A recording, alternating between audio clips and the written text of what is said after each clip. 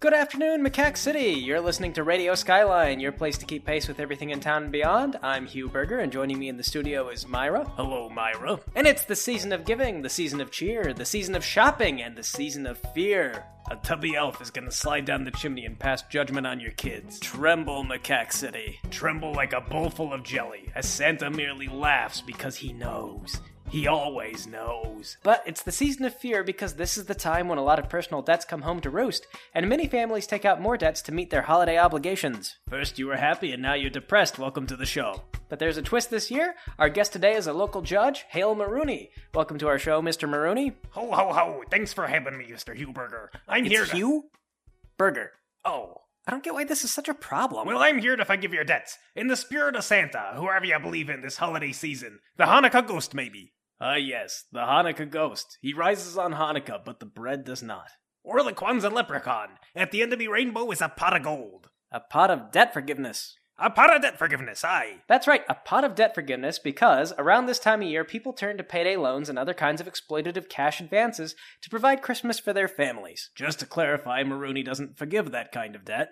Aye, it's true. Sadly, payday loans be out of your jurisdiction. So, Mr. Maroney, tell us what kind of loans you can forgive. Well, if you've ever been hit by a traffic fine and you didn't pay it, you may have realized the late payment accrues interest. You let that sink in long enough and sooner or later it rises like a wave above your head. Oh, and once it does that, there's no steering out of it. A warrant goes out for your arrest and soon you find yourself facing prison time for parking in front of the gym during the wrong hours. A Christmas tragedy it truly be. I have an aunt that was arrested for something like that, but in her case, there was construction outside the courthouse, so she was speeding and they pulled her over and slapped her with a double fine. She wound up late for the court appointment, which was about another ticket, and long story short, she didn't go to that one, and then she didn't go to any of the other ones, and now she's in prison for life. For traffic citations? Oh, no, she stabbed someone, but that was after she went to prison. And that is precisely what I'm trying to avoid. You know what I see most often at the courthouse? Stabbings? No, divorce cases. But after that, stabbings can be more common than you'd think. And to be frank, in most situations, sending people to prison is way more expensive than just letting go of the damn debts. So until the end of this year, that's exactly what I'm doing for anyone that comes in my office with any good reason to have not paid their tickets. And that's important news, people of Macaque. If you've got a tidal wave of ticket-inflicted debts, come see George Maroney. It's the type of Christmas miracle that reminds you your childhood is dead and over. And now it's time for a commercial. Get up and get down, Macaque City. This is Frank with Frank's Funkadelic Cars. Any vehicle you want, so long as it's funky as all heck. Fuzzy steering wheel, soda machine in the trunk, and enough rhinestones to choke on. People will think the sun itself is driving down the road. We have so many reflective surfaces for you to apply to your car. And speaking of reflection, I just wanted to apologize to Slick Sam out there. It's not easy selling cars and car parts, and we here at Funkadelic Franks are happy to reassemble any carburetor or other piece of machinery you can find into some kind of crazy smoothie machine and sell it back to you. Impress your friends with 100 different flavors of refreshing drinks in the summertime. Need a truck bed to carry all that landscaping material you just bought? Why not turn your truck into a lowrider and cheat the odds? At Funkadelic Franks, we can make it work. Guaranteed hauling that won't scrape the road or your money back. Scooters, trucks, cars, steamrollers, anything can become a lowrider with our expertise. Inquire within at Funkadelic Franks. Funkadelic Franks. Either he's outbidding everyone, or everyone else is bidding really low.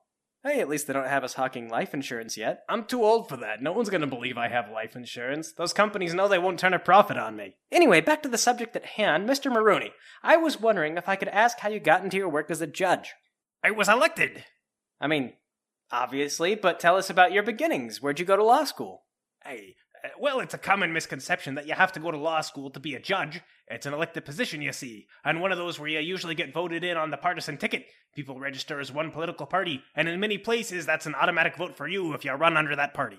Oh, so you're not educated in law? Nobody in a position of power is qualified to be there, Hugh. It's all smoke and mirrors. You develop a sort of on-the-job education. It's up to the lawyers to argue the precedents, and that's why, I'll be honest, some of the judges are downright wacky pants. Well, what compelled you specifically to be a judge?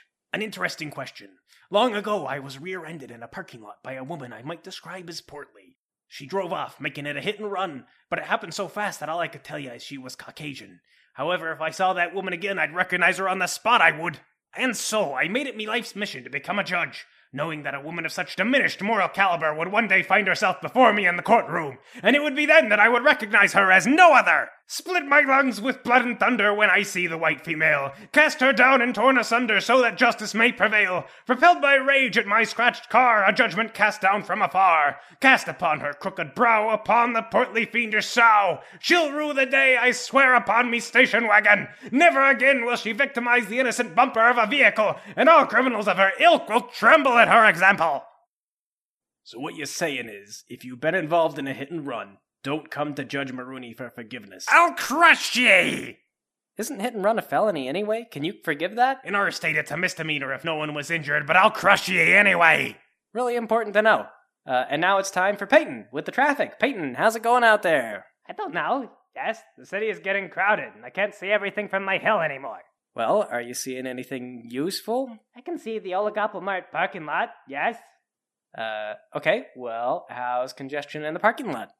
The old lady is holding up a huge line of traffic. She's been crossing the street for like 2 hours, yes, and I think the lead driver fell asleep, yes. You know, that's not a usual traffic jam, but that's still useful information if you're gonna go to Oligopol Mart. Just park on the back. You seen any hit and runs there, Peyton? I guess. You did? Yes. Well, give us the details, you daft fool. It's the most important part of traffic.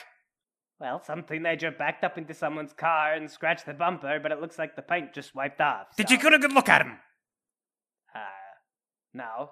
It was funny, yes. This kid and his friend were like panicking, but it was just a little bumper. Describe the kids and the car. Red? Yes? The kids are the car! The kids? They weren't Native American. We're not allowed to describe people by their skin color on this station. Except when we do. I mean, there's guidelines, and I don't... What type of car was it, Peyton? I don't remember. Yes, a red one. You have to give me more to work with.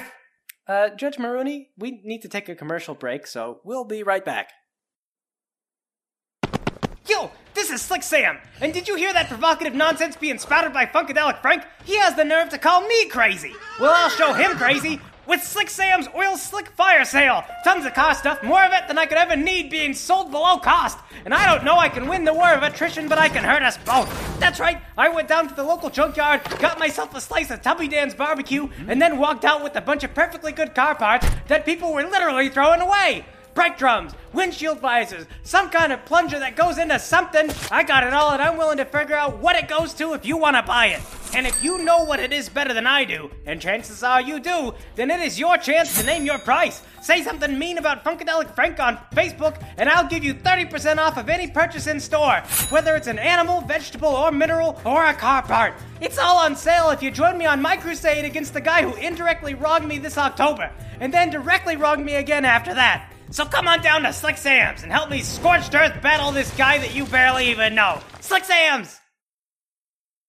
Slick Sam's. Perhaps his famous last stand. And here Frank was extending an olive branch. You know, Bob, our studio head, must have seen these two commercials, and he knew he could clear this up with a little phone call. Yeah, but instead he chose to run them. You know, it's not really the studio's job to get in between our sponsors, but just so you know, hey, if you guys are listening, we can all continue to be in business if you make peace. It's not worth it, Sam. Think of all the kids playing with the newts and iguanas that got lost in your store. Think of all the newts that have never been accounted for. Those poor dear newts. So anyways, as for Judge Maroney, yeah, kind of a interesting guy. I'll vote for him again. You know, I really thought you had to have legal expertise to be a judge.